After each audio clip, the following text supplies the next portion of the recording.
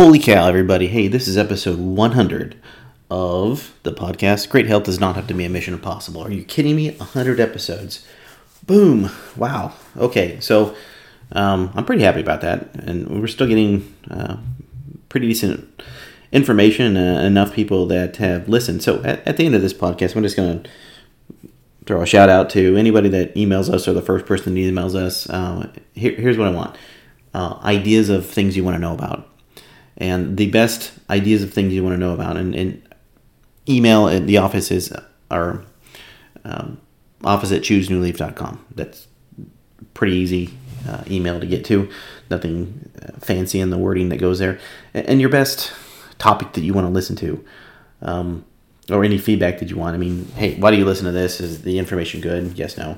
And I'm going to make it worth your effort. So any information can be vitally helpful to help us get forward. But as we started this podcast, I wanted to explain where I came from and some autoimmunity and some health challenges that I've gone through and the things that I did to abuse my body and things I did to ignore my body and the things I had to go to learn. And, a lot of people need energy. A lot of people, as they get and they start to learn things and they hear about permeable membrane issues. So, a lot of people with COVID had leaky lung. A lot of people with brain fog have leaky brain. Alzheimer's, dementia. So you get this thing called a permeable membrane, and that's a leaky gut that comes along. And then you get an autoimmunity. Now, the number one autoimmunity in the world is Hashimoto's, thyroiditis, and how to to test for it. And then what to do about things, because a lot of, whether it's cardiovascular health or whether it's brain health or whether it's you're looking at to try to prevent conditions that you've had in your family history or that you currently have, and even including autoimmunity, what do you do about it?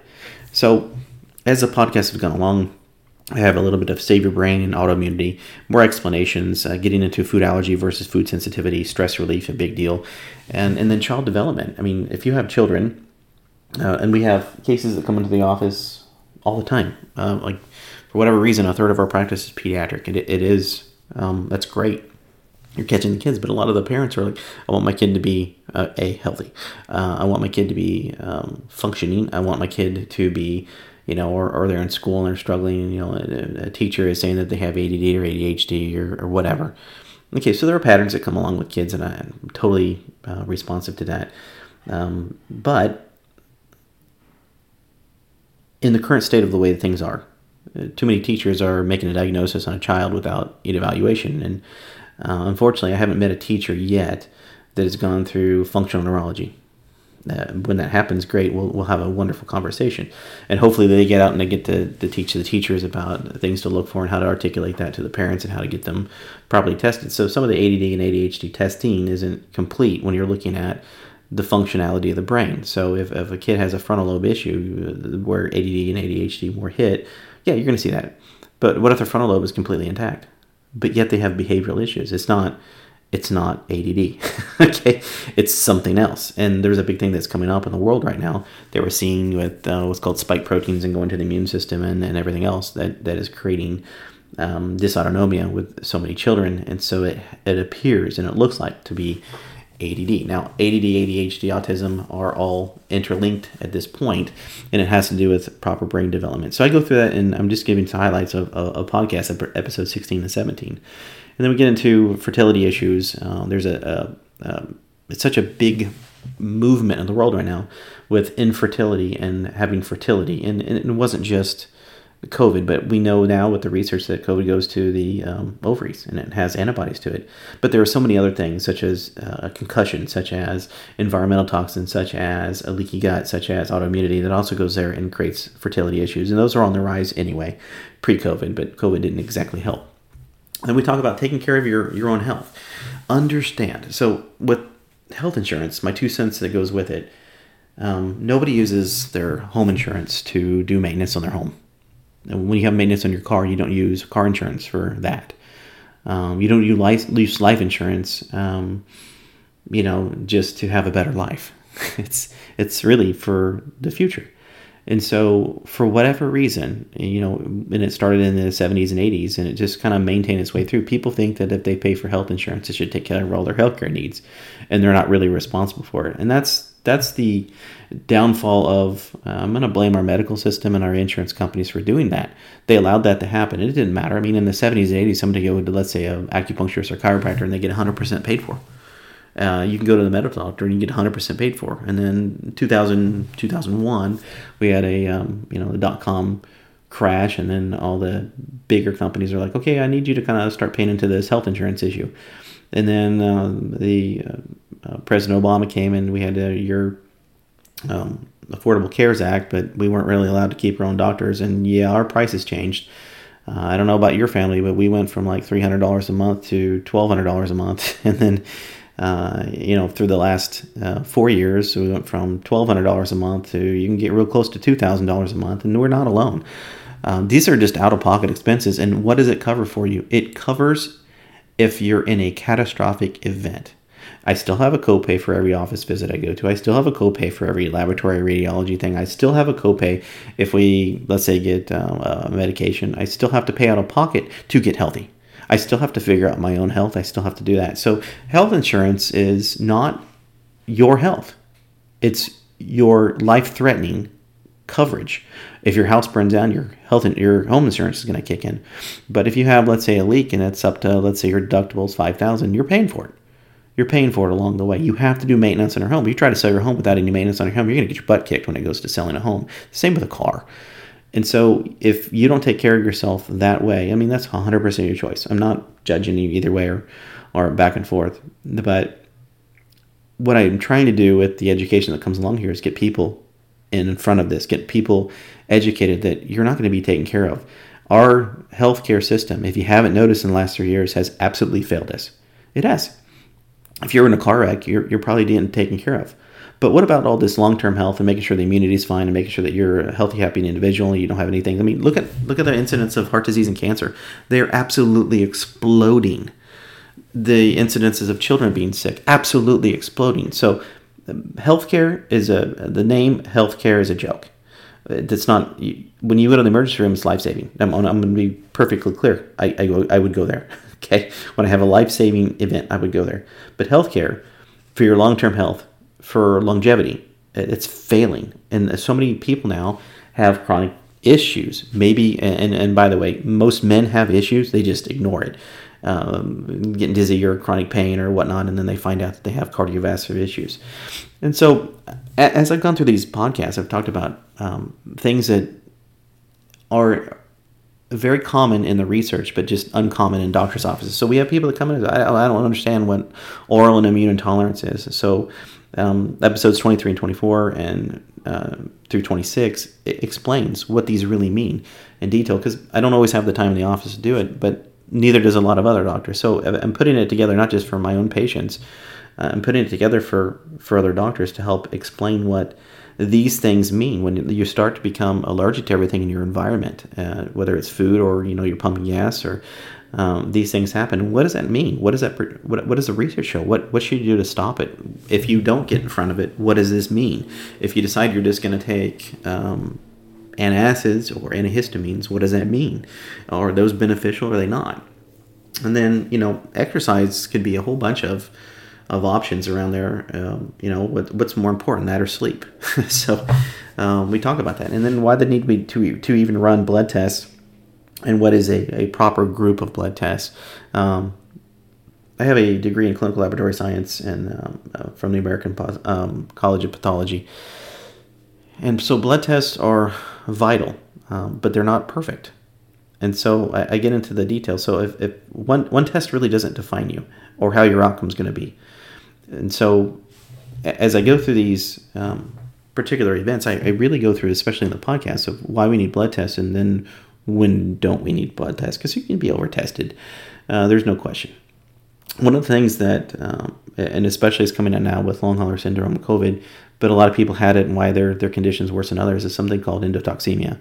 And so you have a lipopolysaccharide that goes and affects the gut and the brain and lungs, and then you have other issues that come along with it. So episode 29 goes through that. And then I have a whole series on autoimmunity, especially Hashimoto's autoimmunity. And if you haven't read the book, Why is My Thyroid Not Working by Dr. Datis Karazian, I highly encourage you to get that. and then I take it a little bit further in some other things that go along with it, because you can only put so much in a book.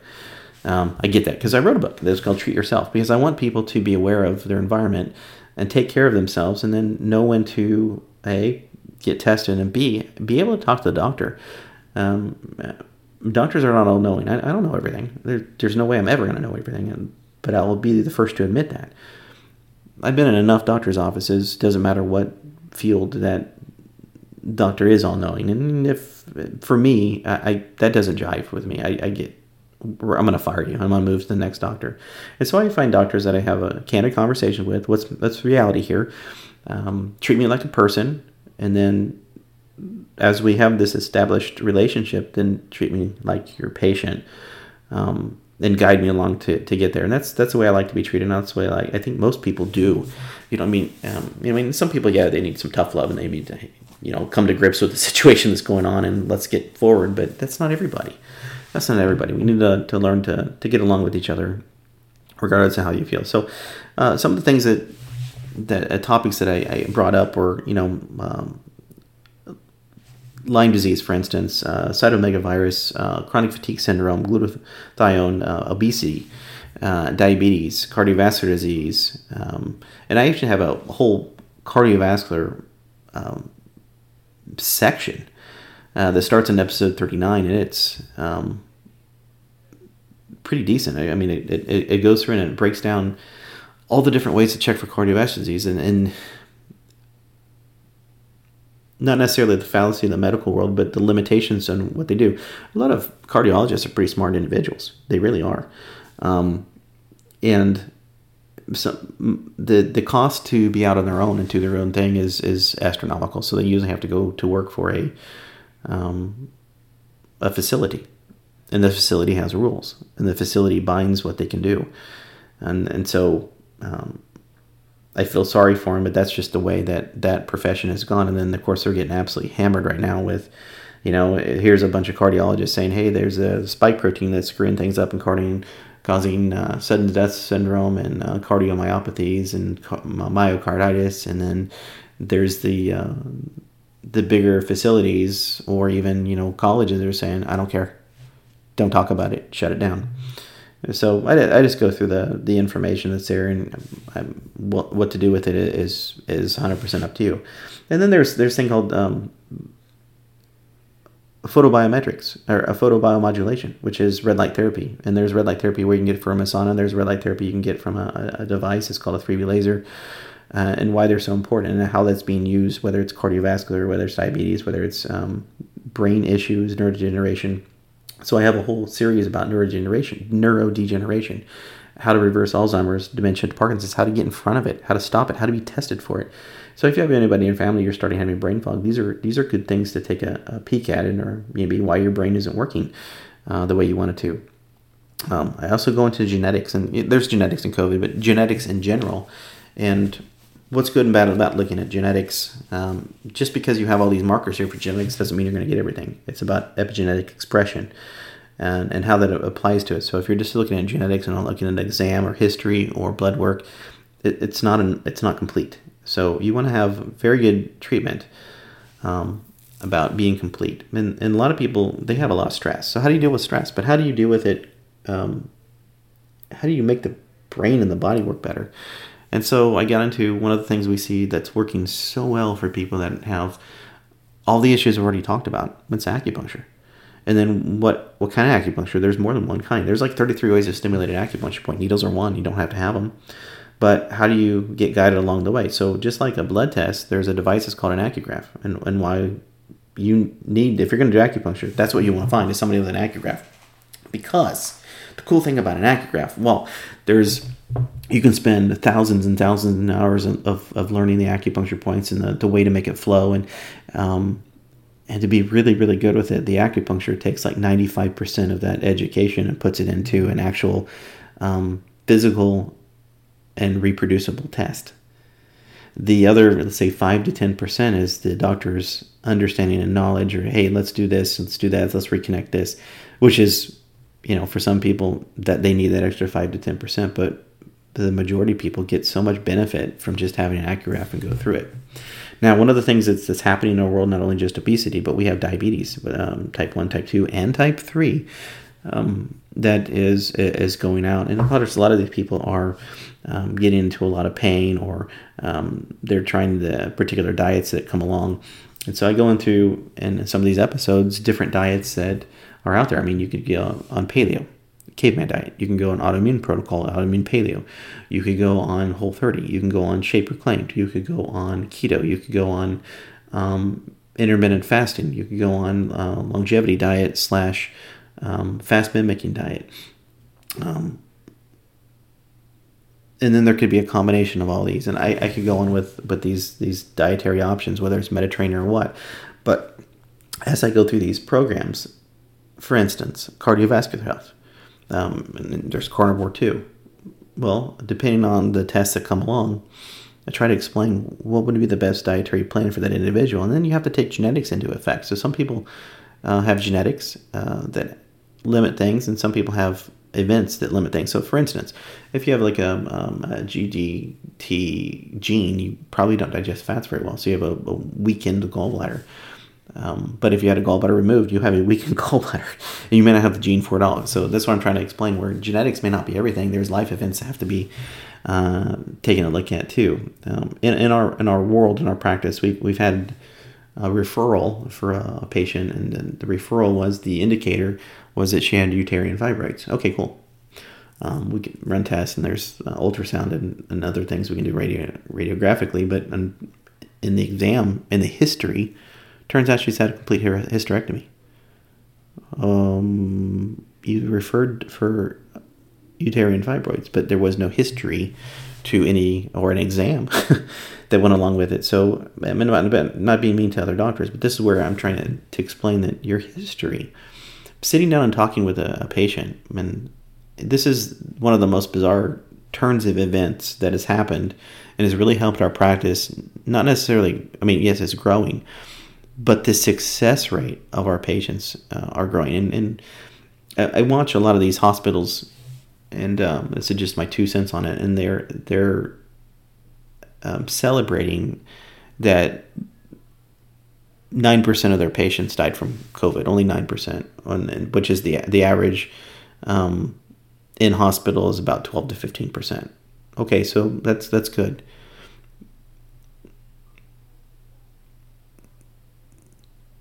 But I want you to think about what I just said. They're celebrating death. I don't find that to be the marker that we should be going for. You want to celebrate life. I mean, we celebrate when somebody passes away. Hopefully, we're not celebrating their death, unless, I mean, it's just an awful evil person. And even that said, who knows about their future? But in the event of celebration of only 9% of people died, or 15% of people died, well, the world average was like 1.95%. And yes, it was higher in the elderly community, but you're still way higher than that. So what's missing? That's where I'm at. I'm not trying to start a fight or go through there. I'm trying to talk logic, and the scientific approach that has been provided is worse than sitting at home and doing nothing. I have a 300% higher chance of going into your institution and dying than I do sitting at home. That's not good. So where I'm coming with this, and if you're in the medical world listening to this, understand that the people coming into my offices and offices like mine have utter disdain for the medical community. And here I am trying to talk them back into it. It's like a child that comes home and is like, my teacher sucks. Or my friend sucks, and I hate them. Okay. Well, they don't completely suck. I can agree with you on this one. This is not good, but there's other things that you need to take a look at. Or say you actually have a condition that's gone beyond anything conservative, and you just taken away and thrown away your medications right now, and now you have unmanaged either diabetes or blood pressure.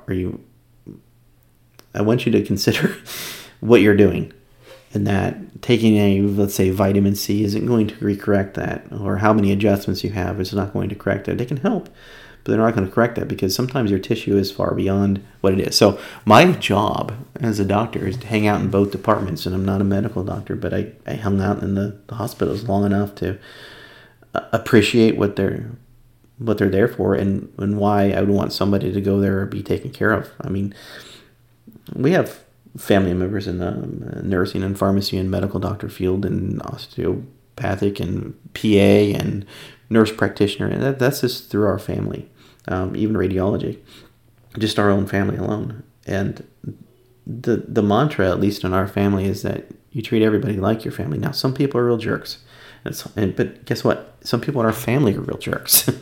There's a, we're an average, I would say 50-60% of our family has had a divorce or two.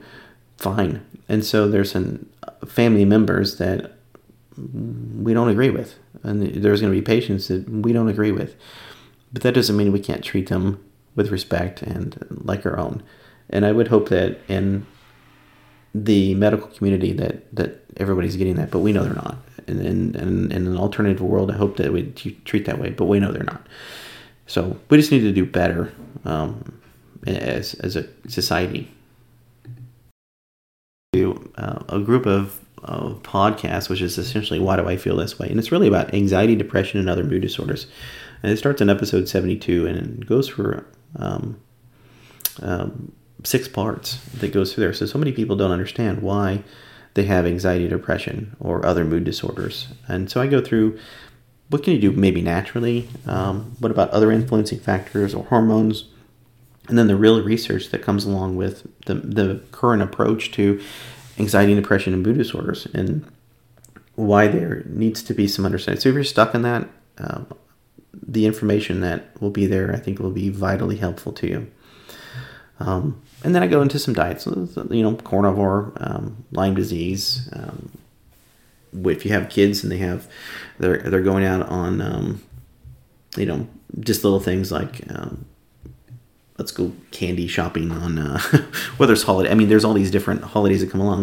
The first one that gets you the most candy is obviously Halloween, but kids get candy for Christmas, kids get candy for New Year's, kids get candy for Valentine's Day, and then adults get different type of candy when it comes to March 17th. So we have St. Patrick's Day, and then what do we do to eat, whether it's Memorial Day or Labor Day or 4th of July? I mean, all these gatherings, and what's an approach to be with that? What if you travel? How do you manage yourself when you travel? Or you just let it go and say screw it, or here's some ideas. So I put these things that are out there to help people with that. And then some nutrients, whether it's phosphatidylcholine, there's phosphatidylserine, minerals, and then a little bit more specific into, this is where we get a lot of referrals, whether it's fertility or kids that have the MTHFR. Why isn't everybody tested, and what does it really mean? So those things are podcasts, and then podcasted, and they're in the 86, 87 range. And then I have a 12-part series that ended, the last one, about long hauler syndrome, long COVID. These are all similar, the same name for the same issue. And in our office, I'm seeing 2 to 3 new cases of this a week. The good thing is I'm not seeing everybody has it. So again, if you have a doctor that you go to, and this is just my own 2 cents stand up on a soapbox, and everybody that comes in the door has a parasite or yeast or long haul syndrome or a parasite, it doesn't really matter. Man, that they're only got one hammer and everything is the nail in front of them. For our family, when they go to a doctor, I want that doctor to have as many tools in their box as possible and to do a complete evaluation. And so I do ask questions as we come through here. And so, no, not everybody that's walking through my door has long haul syndrome. But 3 years ago, I had none. And so let's say in a month, because of the conservative approach that we do, we can't see as many new people as possible. But let's say we can see 20 a month.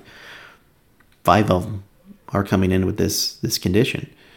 And then we're even having some relapsed issues with our own patients that had chronic fatigue syndrome or fibromyalgia, or now they're allergic to everything, which is a mast cell, what's called a mast cell response activation syndrome that goes along with it.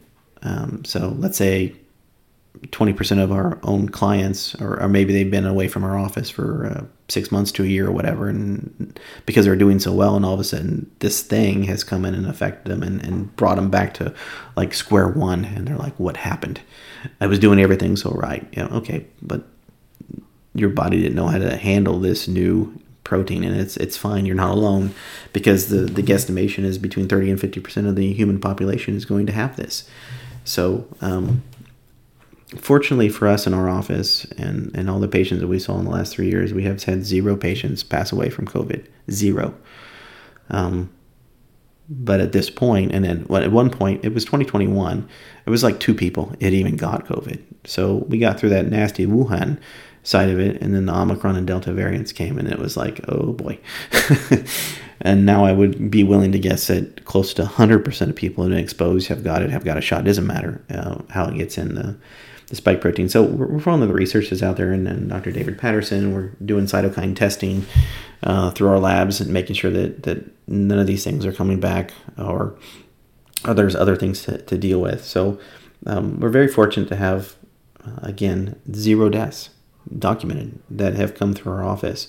And the people that have the privilege of helping, for the most part, they follow a pretty healthy lifestyle. And not everything's perfect. I know life is perfect. Not every diet is perfect. Not every exercise program is perfect. But they get it. And so these little things, they start to add up over time. These little things, okay, you're missing this or that in your nutrients, and so we're going to supplement with that. And then, again, the treatment part of what I was talking about earlier, the treatment part of what I have done for years has become diminished. The office visits have become a review of history. What's happened since your last time? Positive, negative. We moved you to this dietary change. We put you into this exercise program. We had you do this. We sent you over to have, let's say, a dentist or whatever, or I sent you to a cardiologist. And where are you at now? And then what's your quality of life? What's your energy like? Are you able to handle life? Because some people, they can't, the anxiety, depression, they can't get out and do things. Got it. So are we baby stepping them into things? So are they able to go shopping? Are they able to take care of themselves? Okay, there's a start. If there's a kid in school, are they paying attention better in school? How is the response? Is the grades doing better? Is their memory coming up? And job performance too, same thing. Are you able to get to work and stay at work and nobody's getting on to you and you're getting through your things, or you've gotten a promotion? Have somebody else taken notice of you? I want these quality of lives, these improvements, to be there and documented for us, because that means that those whatever's been researched that we're using in our office is working. And that not everybody that comes in falls into a pattern, or we can call anybody classical. Well, you can run a blood test for Hashimoto's and it's there, and we can run an ultrasound of all the symptoms. Okay, is that classic Hashimoto's?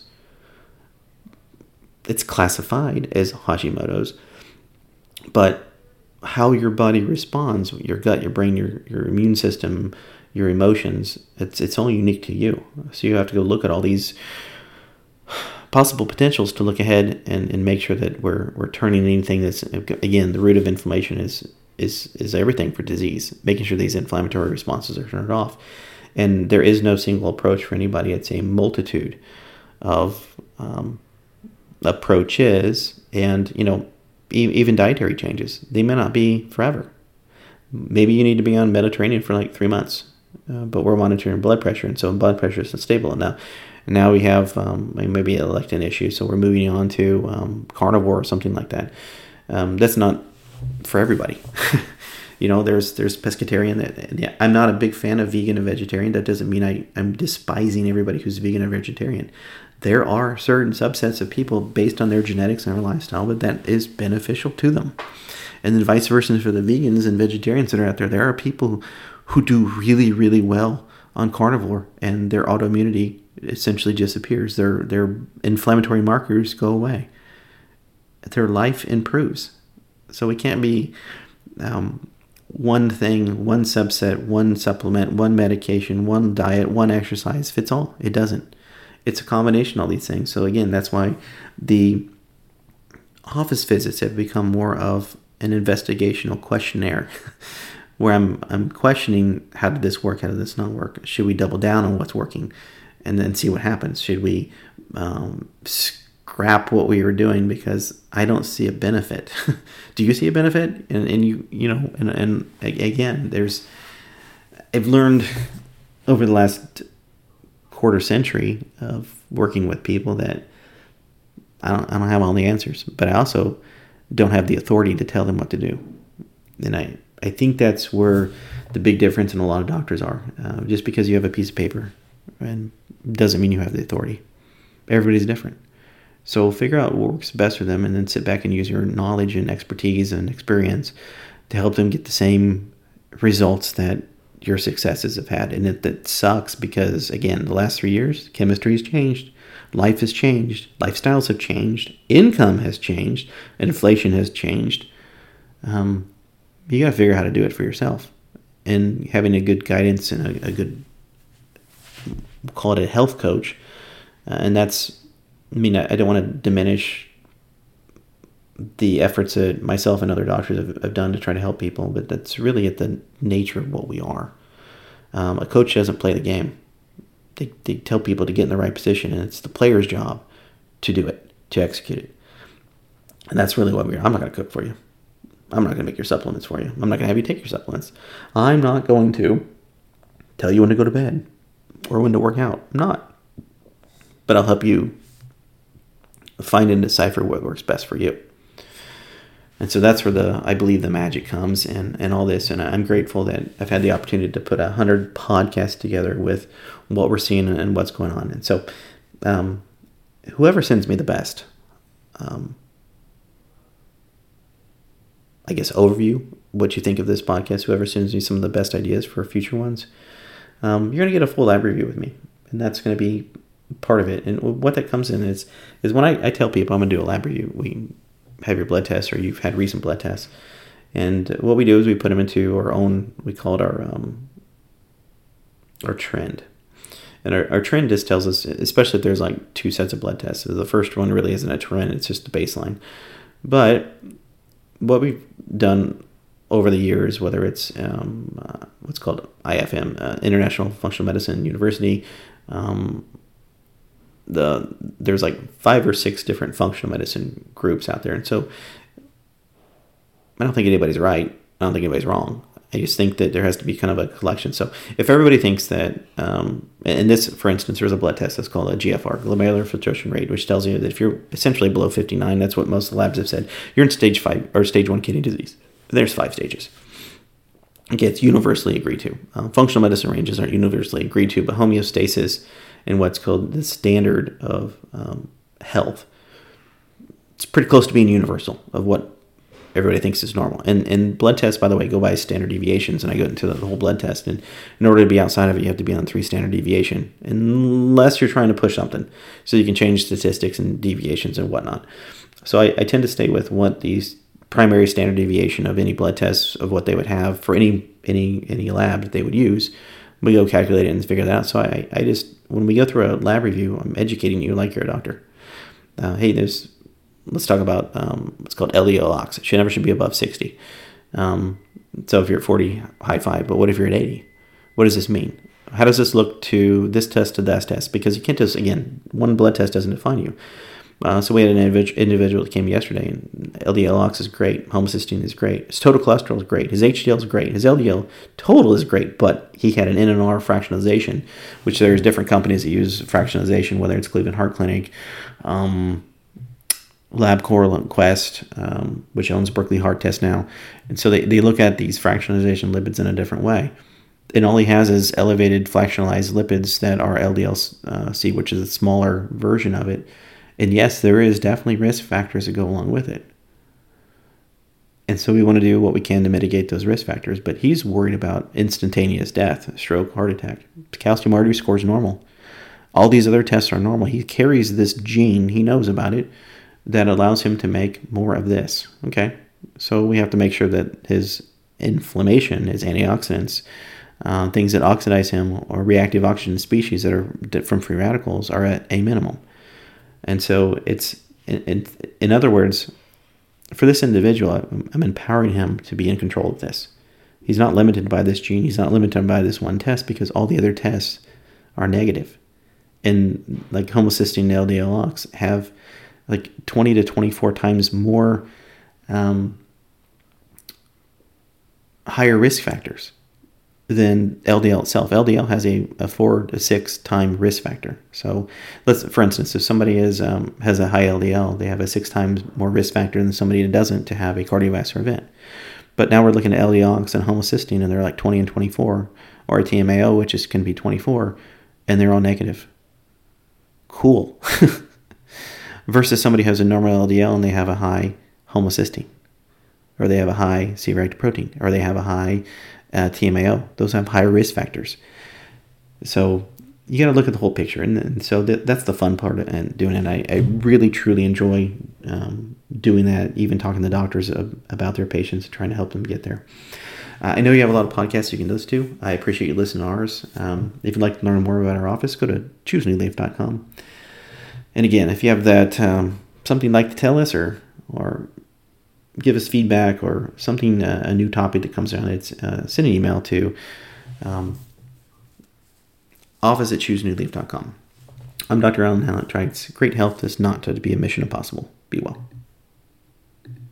This podcast, Great Health Does Not Have to Be a Mission Impossible, provides you information about evidence-based strategies for Hashimoto's hypothyroidism, gut health problems, digestion, autoimmune disease, brain health issues, and many other chronic health conditions. If you enjoy this podcast, you can find more information on today's episode, nutrition, Dr. Trite's blog, and many other topics at choosenewleaf.com. There you'll have all the information, and thank you for listening to this podcast.